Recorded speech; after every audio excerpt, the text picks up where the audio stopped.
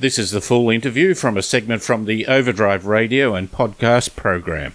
For more information, go to drivenmedia.com.au.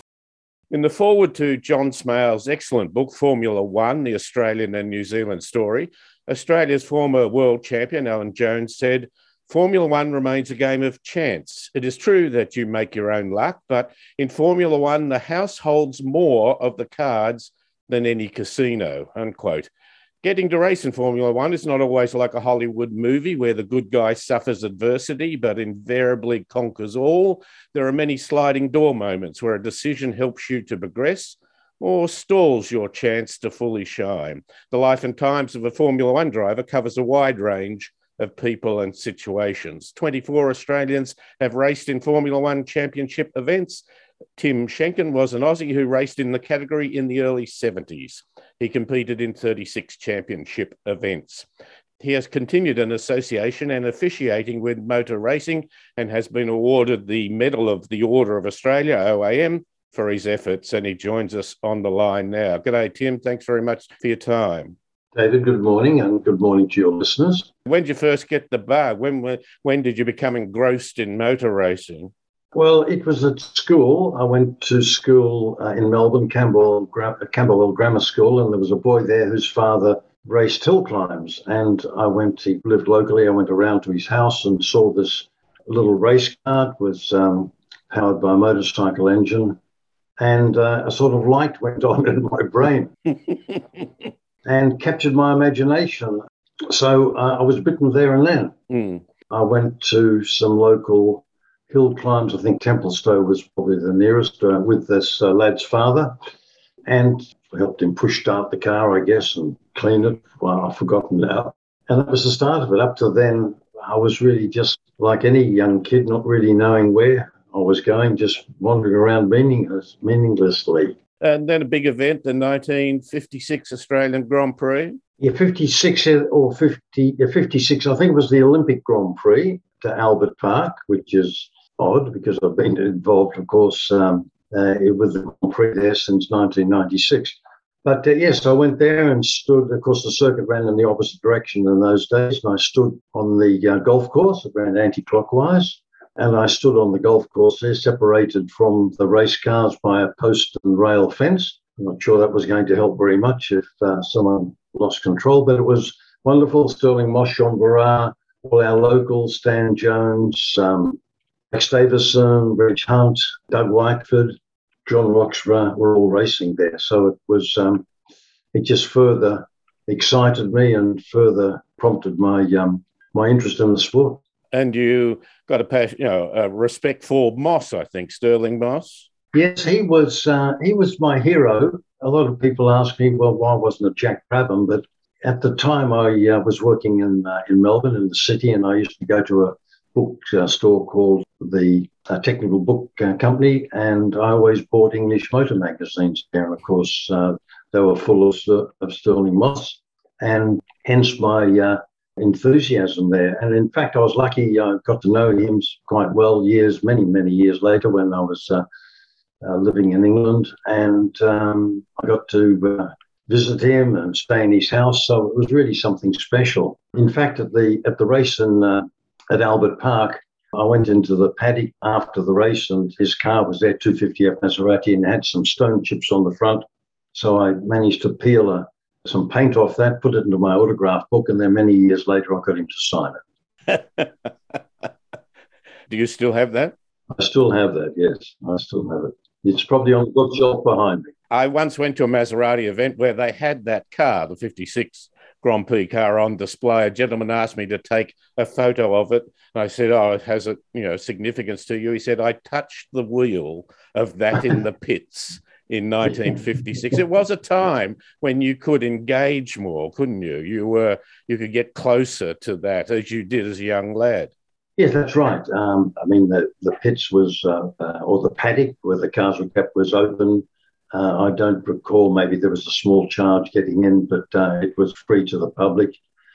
But just like a lot of sports, as things move on, of course, they become more professional. The commercial side of every sport has become an important component. So all of those areas over the years have closed up.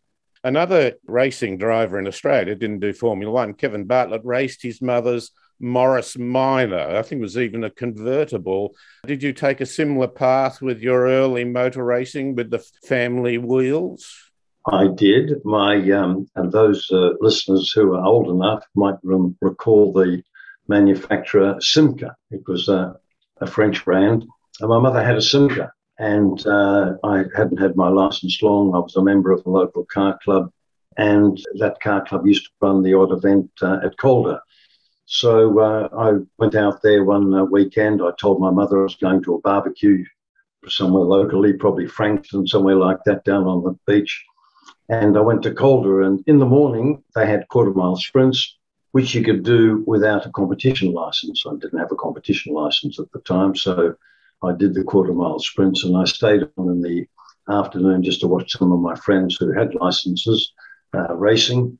But I noticed as the cars were queuing up to go out onto the track to practice, no one was really checking, so I still had the number on the side of my car, so I just pulled up in the queue and got out onto the track and thrashed around there and practiced, and I thought, well, this is all pretty cool. And then afterwards, I saw the grid sheets on the secretary of the meeting's window, and sure enough, my name was there. So I lined up and did a race or two. I even won a cup. It's probably in the background there somewhere. In those days, the competition numbers would have been put on the window with white water-based paint. So I wiped all that off and went home. So no one was the wiser. Did Mum ever find out?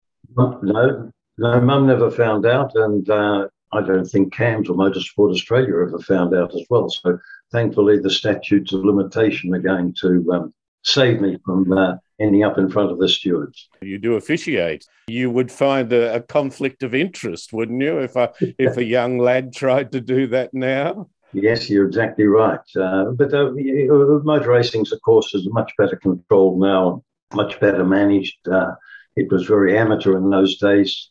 I think at the same race meeting, I helped out flag marshalling, and you just stood out in the middle of the field with the track passing you. You had no protection. You just had to keep your wits about you and be ready to jump out of the way if anyone went off the track. But we've progressed a long way since then. You were obviously quick early.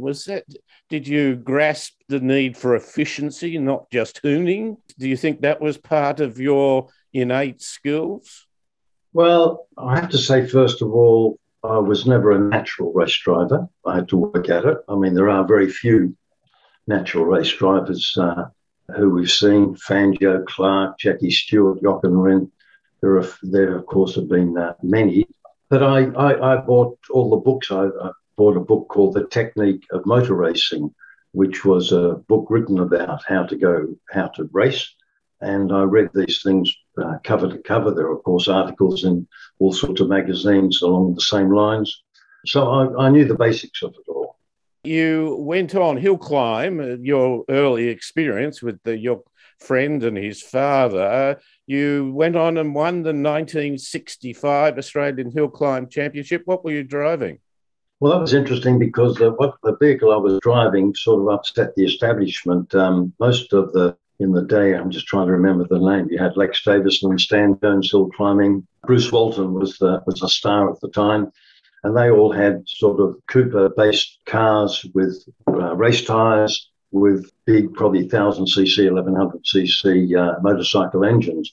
But a friend of my brother's built a go-kart with a Speedway JAP engine, 3-speed gearbox, no suspension. It's exactly the same as a go-kart, direct steering. But for power to weight ratio, it was very good.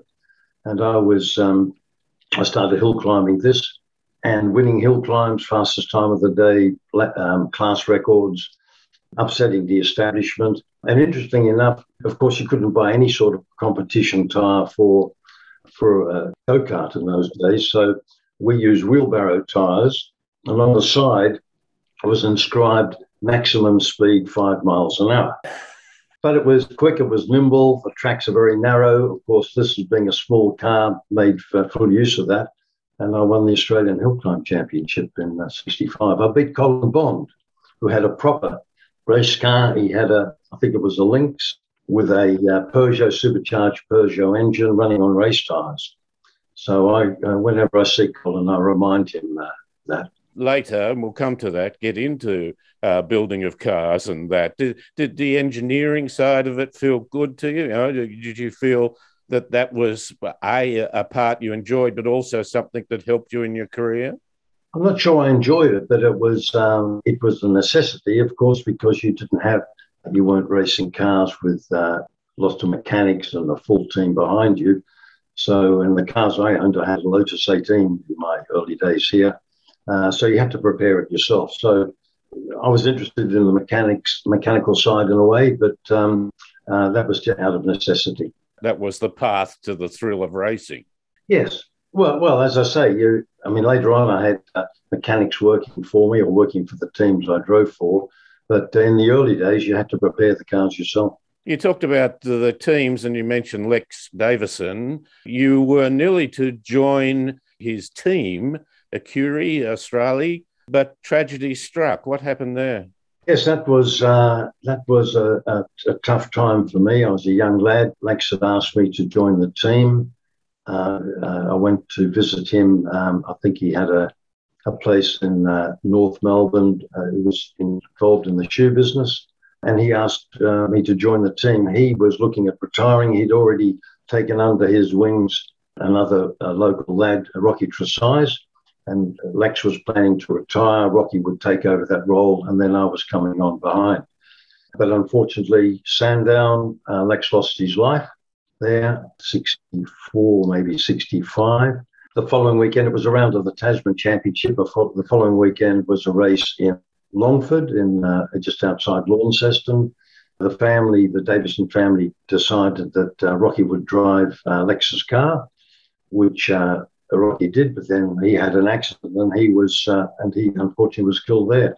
The weekend after that, I was racing my Lotus 18 under the Acuri Australia name at Calder. So there was a big fuss in the media about, this going to be the three weekends, three fatalities, but I survived.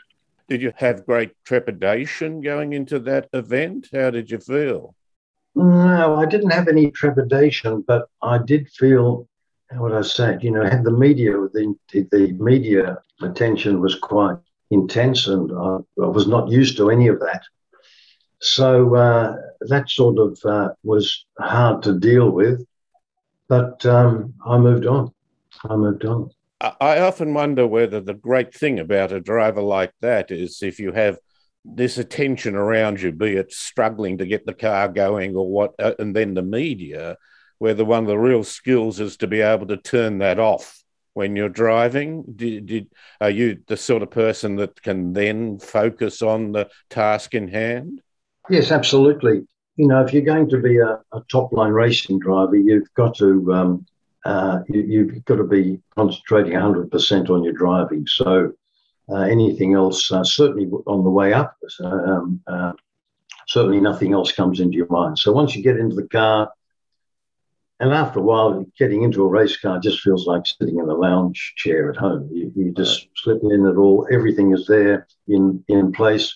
And any outside concerns go out the window. A lot of people say to me, during the 70s, that was a tough time racing. You were doing Formula One, a lot of fatalities. Didn't this affect you? But, you have this rather naive view that it's not going to happen to you. Because, to be honest, if you thought you were going to get hurt or get killed, you wouldn't be doing it. You wouldn't be sitting in the car. It's actually an attitude many people driving on the road have, and Yes. but miss the point in that regard. Yeah. You then, I think you had some patronage, if you like, from someone like Dave and McQuire. Now, I love those characters of that time. Is it fair to say that they were people that weren't just looking at it in the sense of what's in it for me, but were genuinely there to encourage and enjoy the success of other people's talent? Yes, I think that applied to Lex Davison as well, but David Mackay, yes, he sort of took a bit of an interest in my racing. I took my Lotus 18 up to Warwick Farm, and I raced there. I think I had some sort of gearbox problem or failure, so I didn't finish the race. And David was walking around chatting to the drivers the younger ones after the race, and he asked me what I wanted to do. And I said, well, I really want to be a Grand Prix driver. I want to be an international racing driver. And he said, well, the only way you're going to do that is to go to Europe. And I had been thinking about that at the time. This was 65, early 65. And that sort of tipped me to make the decision I'll definitely go. So I got on a boat here in Melbourne, in Port Melbourne, and sailed off to Southampton with a one-way ticket. How long did the boat trip take? The boat trip was 5 weeks. And at that time, flying, it was just starting to come in. The 707 had arrived and Qantas were flying, I think they called it, they still do, the Kangaroo route to London. But I'd already booked my berth on the boat, and I'm not sure I thought much about flying. It was probably quite expensive as well, more expensive than certainly sailing. People have an image of the racing driver. You got over there, life of luxury, was it? But what were the early days like? No, certainly not a life of luxury. In fact, now when I look back, I wonder, how did I do all of this? But I arrived in Southampton, actually, and ended up in Earl's Court. In those days, that was called Kangaroo Valley, or the Australians, New Zealanders were living there. And I got a job, and I bought an old race car, Formula 3 car. It was a couple of years old, but I was living in a flat, 1 bedroom, 4 mattresses on the floor, and four of us sleeping there. But if you're living a dream, I suppose, and there's no other word for it. That was it was only there for sleeping, because you got up after you had breakfast, you're out, you're working. Each evening you're working on your race car, coming home, sleeping, and then at the weekends going off racing somewhere. Were the others car races, or were they just a shared house with a shared room? Shared room. No, they're also into racing. Mechanics they were. I think I had one Australian there, John Whitehouse, who was racing, but the other two were race mechanics. You then, I believe, met Rodney Bloor from Manchester, and I think there was a description of you as having precocious talent. The talent is clearly there. Is there any element of truth to the word precocious? Yes, probably. But I was racing a 2 or 3 year old Formula 3 car in '67, and I was lucky. I kept it. Well, let me explain that. I worked for a company called the Checkered Flag, which sold sports cars in Chiswick in London, and they had a race team, and they used to run what was called the work-supported Formula 3 Brabham team.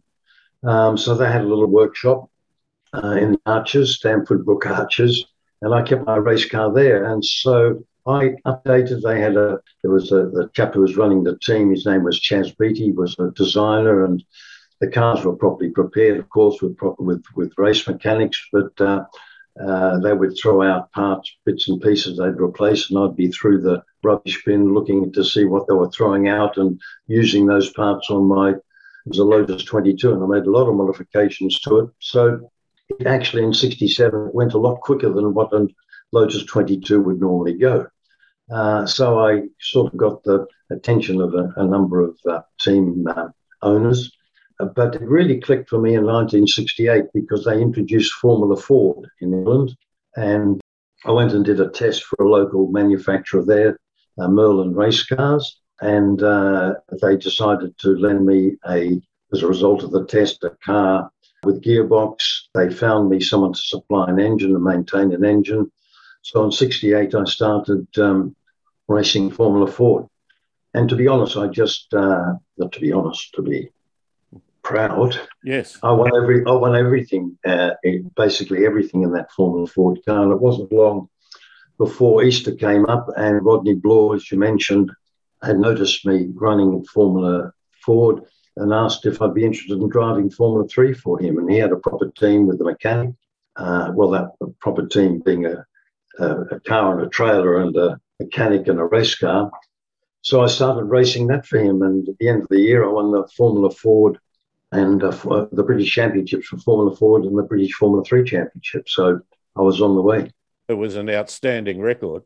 Well, it was 68 races, yeah, 1968, 68 races, and I won 48 of them. But people say, well, how's that possible? There are only 52 weekends in a year. But in fact, in those days, the races were you could do a race in one day. So you had practice and racing on Saturday at, say, Silverstone, and then went to Brands Hatch and the same on Sunday. So doing Formula Ford and Formula 3, you had sometimes 2 heats and a final. You could soon rack up the races. It must have been a wonderful fillip for you to get into a more professional team. Did that give your confidence a chance to soar? Did that give you that sense of you're stepping up? I certainly realised I was stepping up because Formula 3 was the stepping stone to Formula 1. You did Formula 3, Formula 2, and then Formula 1. And that was the way you progressed in motor racing in those days, and pretty much the same today. But I prepared my own Formula Ford car, so I still and transported that around, so I still had that role. And then I was driving so-called, well, it was professionally because I was getting a percentage of the prize money, and I had stopped working, and I could keep myself going, living on the floor. Or sleeping in a apartment in a flat with 4 others, I could keep myself going for the year. That must have felt good. That must have felt that you're starting to achieve what you thought you potentially could.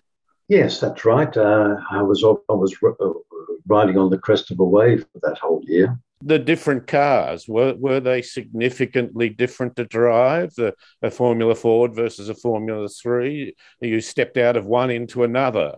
Was that an easy adjustment?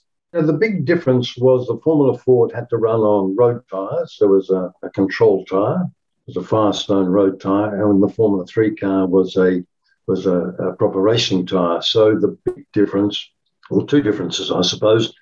First of all, the Formula Ford car only revved to about 6,500 RPM on road tyres. But you got into the Formula 3 car, you noticed immediately how direct the steering was.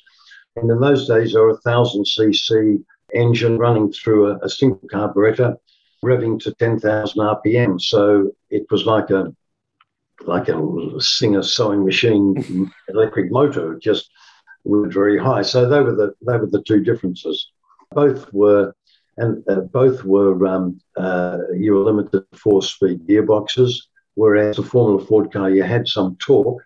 The Formula 3 car you had no torque, and you had to be running it as maximum revs as much as possible. So there was a certain amount of skill in making sure you had the right gear ratios for the Formula 3 car. Yes, it's much more in many sort of club events. People get a big V8 and they might not be quite as efficient going through a corner, but they feel good because they can plant their foot. I once raced a Toyota Prius, and it taught me that if you lost 5K, you were aware of it and you lost it forever. I guess a no torque car might be similar to that. Well, a very low torque car.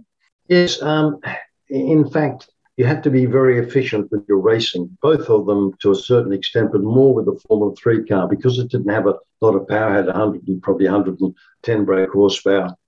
You had to be very efficient with your driving. So you didn't slide the car. It was probably a little bit like karting is today. You needed to be right on the edge of sliding to get the most out of it. The moment the car started to slide, then you just lost speed.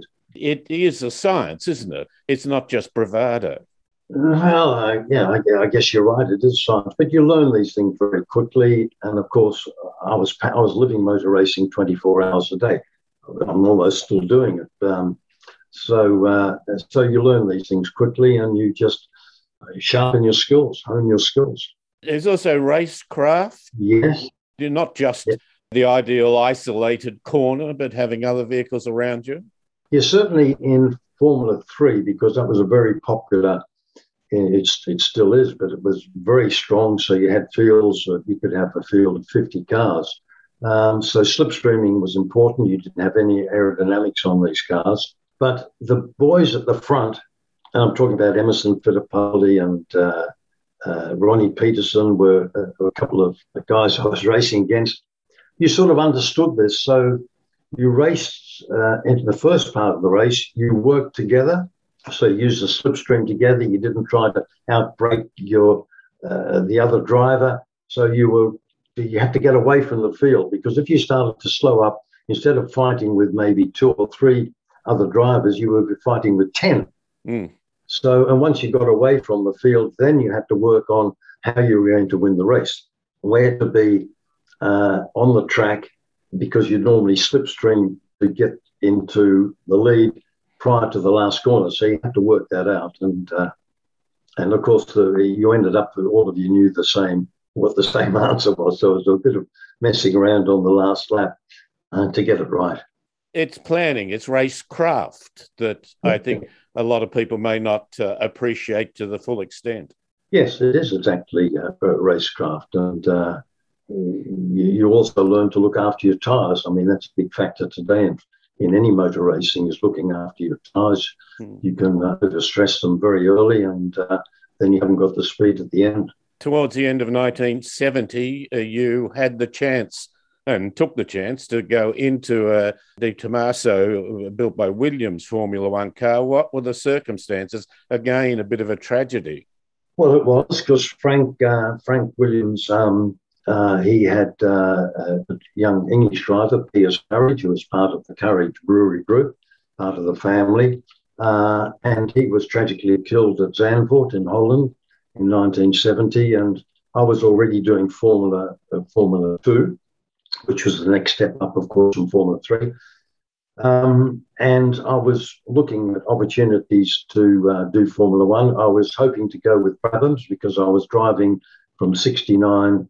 I was driving one of their cars in Formula 3 and then in Formula 2.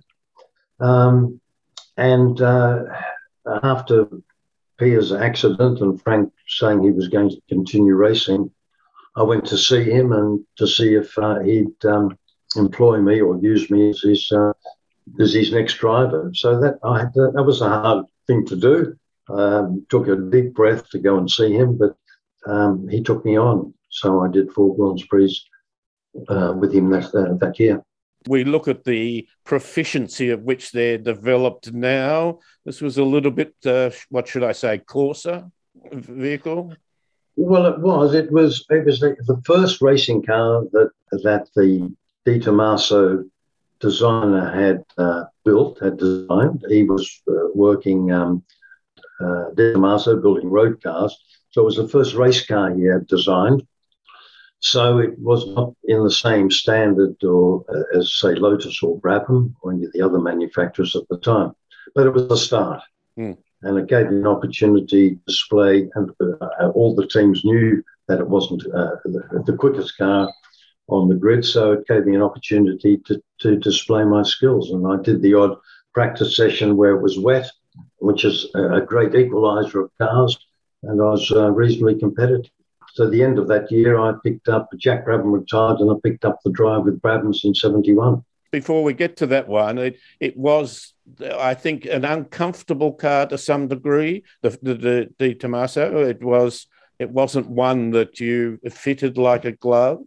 No, you're exactly right. And in fact, you normally have, it was a monocoque, aluminium monocoque chassis, and you normally have cutouts for your elbows, but so that you could turn the wheel without your elbows hitting the side. But this didn't have the cutout, so you either had your right elbow sitting on top of the monocoque or the left one. So it was awkward in that respect to drive. Oh, your elbow hanging out the door. That's what we used to do in panel vans or something, wasn't it? Almost. You didn't have a cigarette in your hand, although that might have been sponsorship there. Was it that year that Jochen Rindt died? I think you knew him, and did that affect you? Yes, that was... Jochen was a hero of mine. I'd watched him racing when he came out to Australia in the... when I was still living here, in the Tasman series. And then I was racing against him in Formula 2. So that was at Monza. I think that was my second race. And he was tragically killed there. And I have to say that deeply affected me, because here's something I'd been dreaming of doing. I was doing Formula One racing. This was, I was on my way. I felt that I was on my way.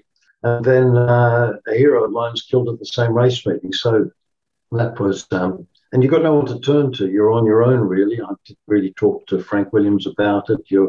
It's all bottled up inside you. But, once you get in the car and start driving, this all goes out of your mind. I had a chance to ask a question of Rod Laver one time and noted that the modern tennis player has psychologists and all that around. And how did he cope? And I think he reflected the situation you just said, that there wasn't a lot there, perhaps family or that really you had to take what you had and adjust accordingly.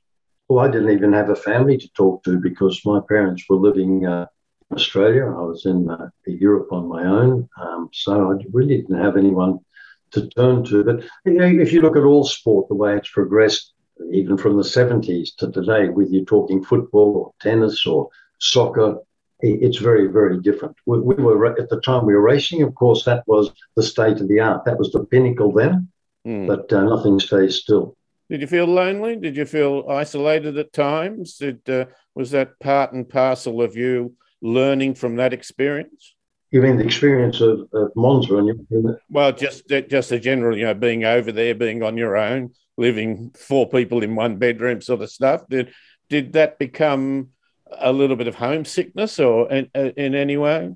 Well, it was never homesickness, but you just had to work things out yourself. And I was no different to all the other race drivers on their way up. Of course, drivers like Graham Hill and Jackie Stewart, they had some management around them, but probably only in the terms of sponsorship and the commercial side. But you just have to deal with it yourself, find your own way.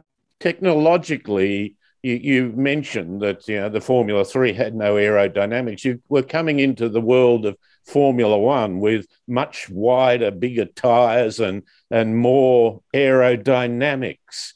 Did you feel that change significantly? Well, it was a step, really, because Formula 3, the reason you didn't have any aerodynamics was because the engine wasn't powerful enough to take advantage of going slightly slower on the straights or slower on the straights and faster through the corners. But when I stepped into Formula 2 in 1970, of course, you had the aerodynamics in those cars. Those cars had probably double the brake horsepower, 250, 280 brake horsepower. So one was learning already how you adjusted the car and how you drove the car with the download. Of course, then when you got into Formula 1, the wings were bigger, the tyres were wider, and that was another step up. And I mean, we thought we had a lot of grip and a lot of aerodynamic download, but when you look at a Formula 1 car today, we were just touching on the surface, just scratching the surface. Yeah, but nonetheless, it was a step. You were starting to get higher G-forces. It must have been an interesting experience for you to take that step up. It was certainly an interesting experience, and you learned very quickly you couldn't follow cars closely in front because you lost the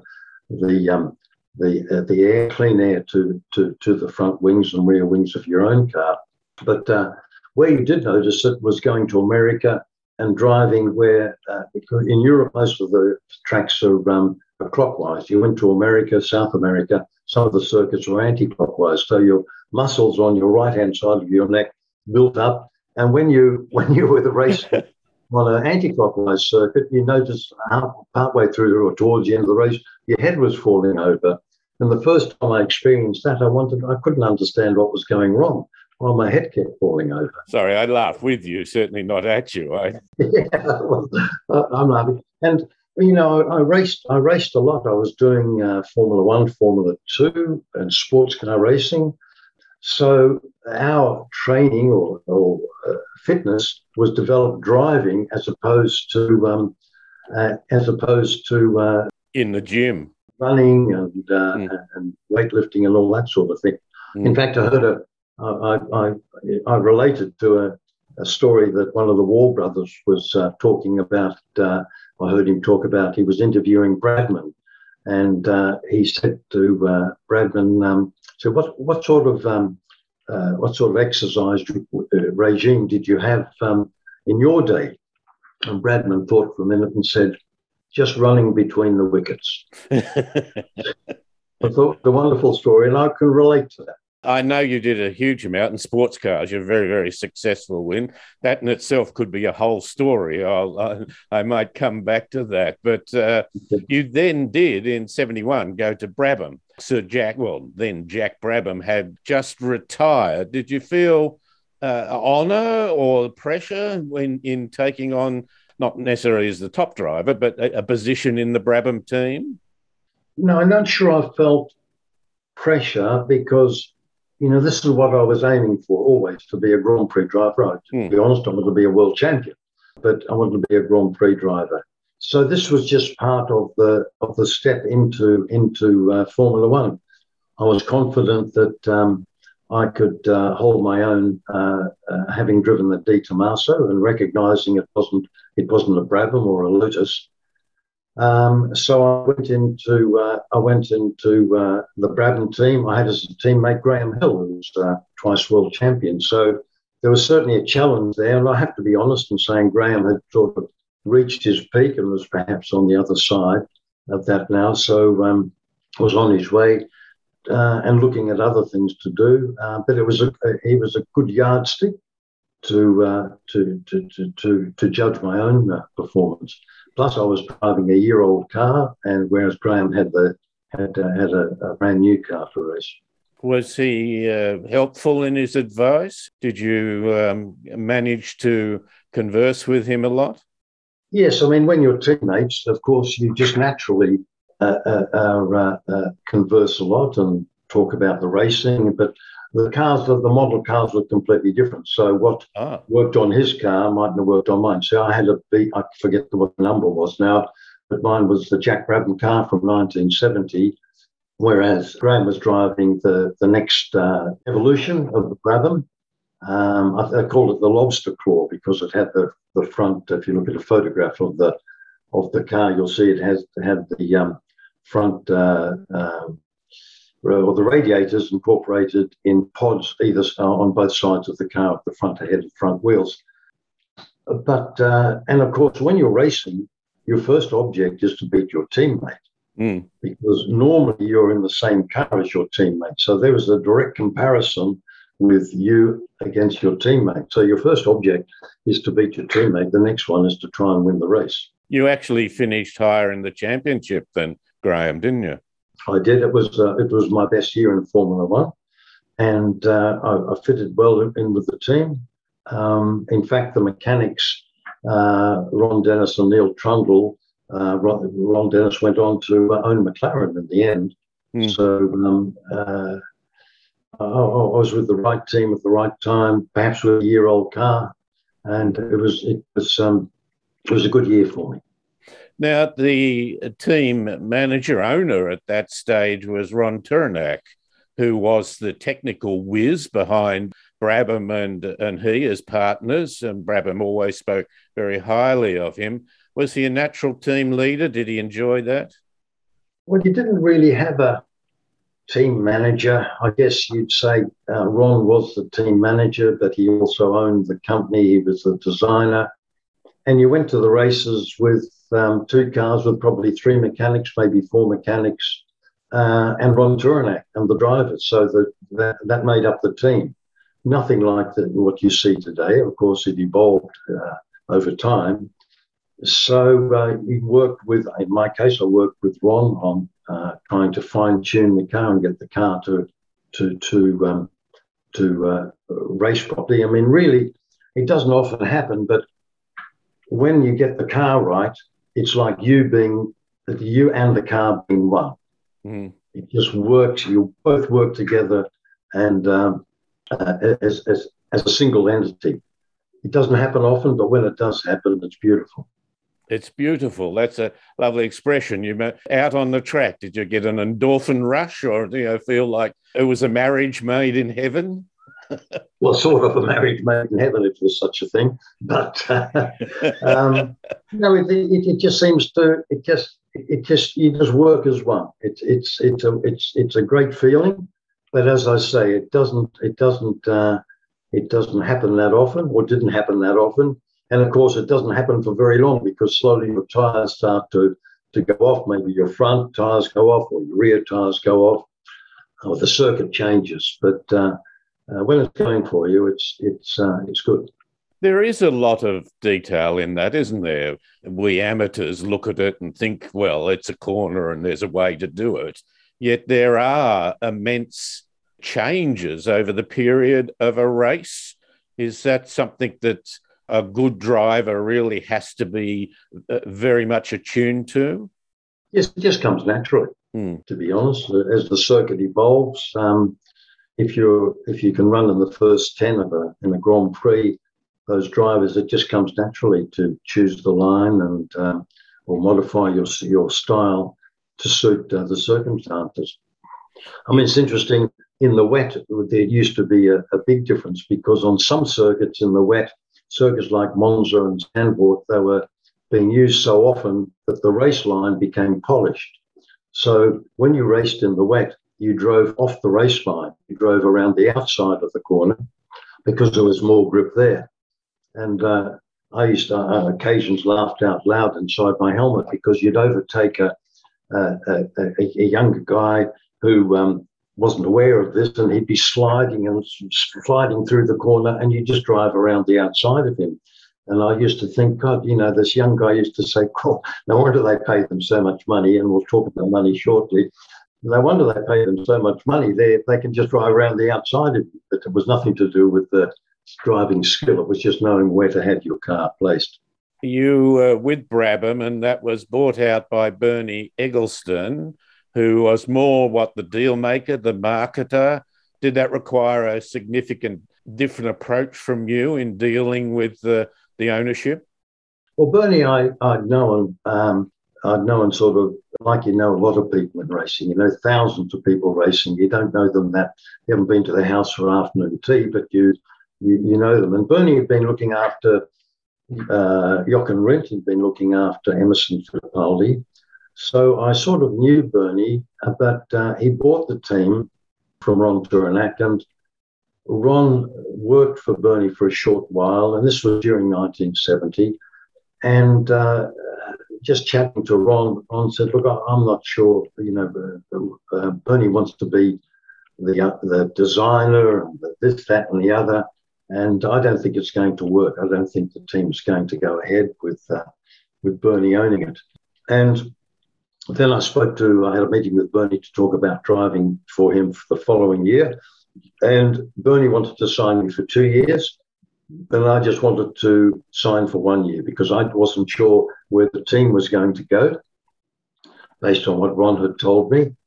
And I didn't want to be stuck there for 2 years if Bernie was going to mess it up. On the other hand, Bernie was saying, well, I don't want to invest in you for 1 year, Tim, and then you go off somewhere else. So I need that continuity. So we fell out over that. You went to Surtees. John Surtees, I think, has the unusual situation of winning the World Motorbike Championship as well as Formula One. Was that, again, a different team management situation? Yeah, John was a very difficult person to work for, to drive for. And I think if you talk to any of the drivers who have driven for John, they would all tell you the same. He was a very strange character. We've lost him now, so I don't want to talk too toughly about him, but I had great difficulty getting on with him. And I drove with my teammate was Mike Hale, who was the motorcycle of the rider of ever. I think he was certainly the Rossi of the time. But and Mike would just turn up, drive, and leave. I was more interested in not physically in the mechanics, but in working in how I could get more out of the car. Where John Surtees wanted to dictate that. So we never really got on very well. It is a management thing, really, isn't it? It's the notion of teamwork, the notion of respecting other people's input, even if you might not immediately agree with it. Perhaps Formula One teams there that was one of the evolutions they were going through, not just mechanical and tyres and aerodynamics, but the whole management of a team as a corporate entity, not just as a few enthusiasts. Yes, that's true. But you still had really the team owner, yeah, maybe a designer, but who would more a draftsman who would remain back at the factory. So at the races, even in '72 and moving on, you had the team owner and the mechanics and the drivers, and that's all. The cars, apart from the overseas races, the cars were transported around Europe with the mechanics riding in the truck. So it was, as I said before, this was the state of the art. This is how it was. But when you look at it today, it seems very, very amateur hour. Even a club racer would be more professional today than Formula One was in those days. You can't blame them for that. That's an evolution, isn't it? Yes. And Yes. You mentioned earlier, sponsorship started to become much more significant. And so that changed the potential for funding things. How did it mean for a driver? Were you starting to get paid reasonable money? Well, we thought we were getting paid reasonable money. Of course, when you look back upon it today, you'd say it was just loose change. But I'm sure you mentioned Rod Laver. I'm sure Rod Laver looks at it the same way. But I wouldn't complain.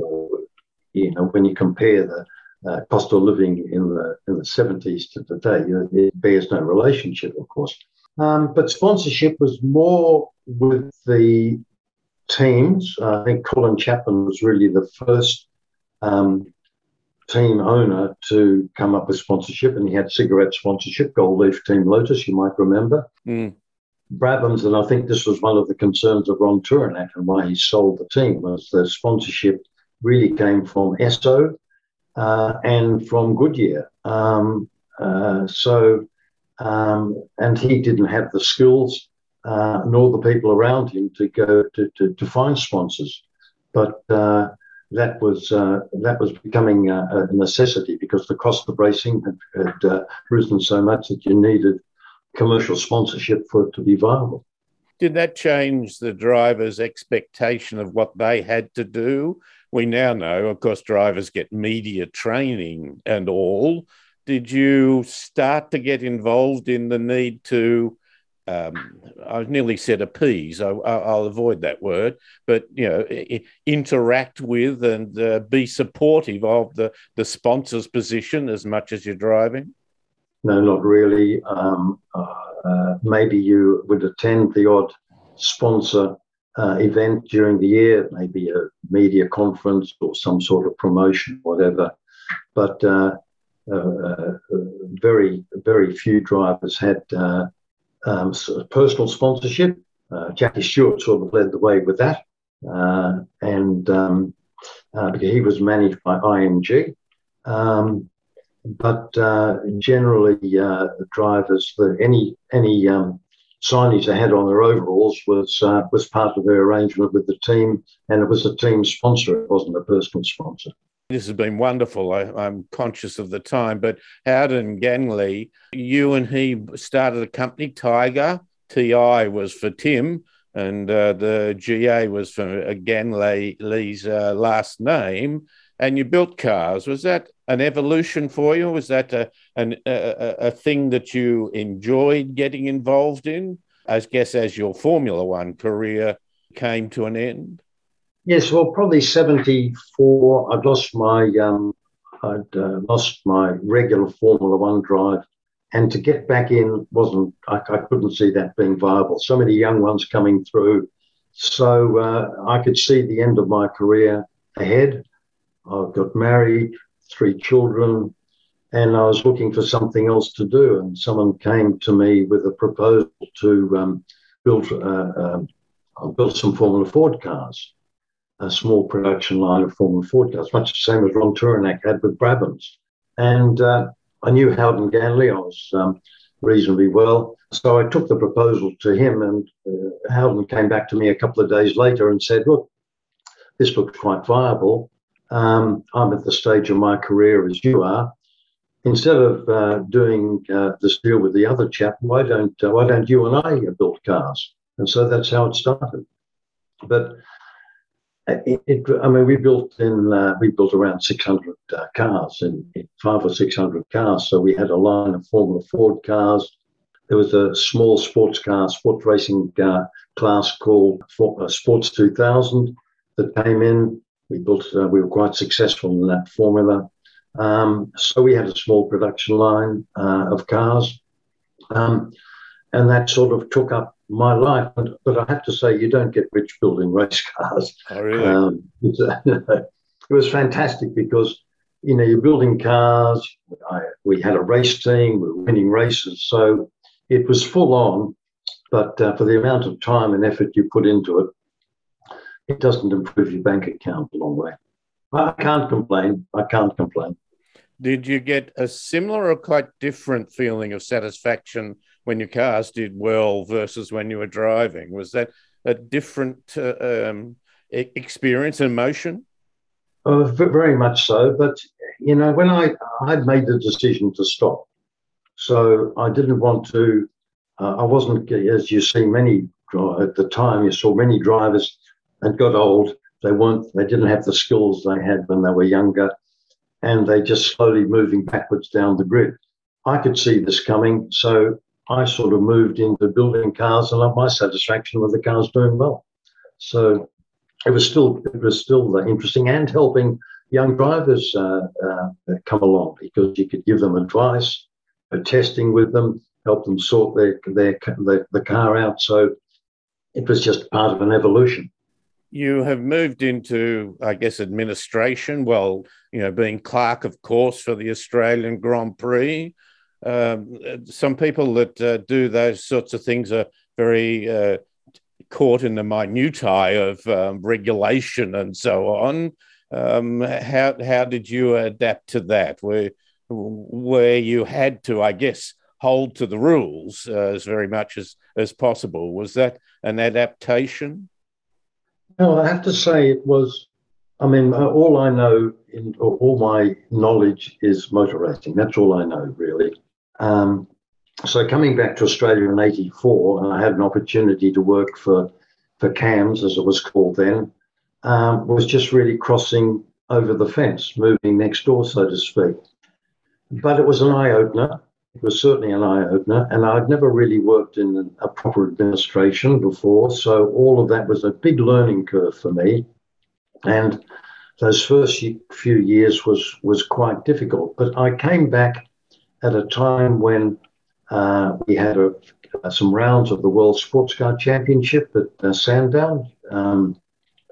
We had the Australian Touring Car Championship was sponsored by Shell. Channel 7 were broadcasting it.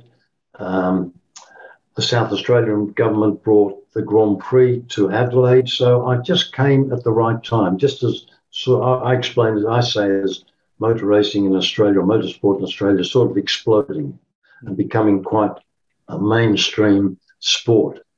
So I just rode the crest of the wave. And the first Grand Prix in Adelaide was 1985. I was a clerk of the course, very little experience, but I had a good group around me, as I do today at Calder Park. You said that you had a great adjustment. There were much more details and things than you'd been aware of, and I guess a different approach, the key measures to achieve between being a driver and between administering an event or and so on. What were some of the things there that you had to come to grips with? Well, it was just a natural progression, because I understood the other side of motor racing, being a competitor, being a participant.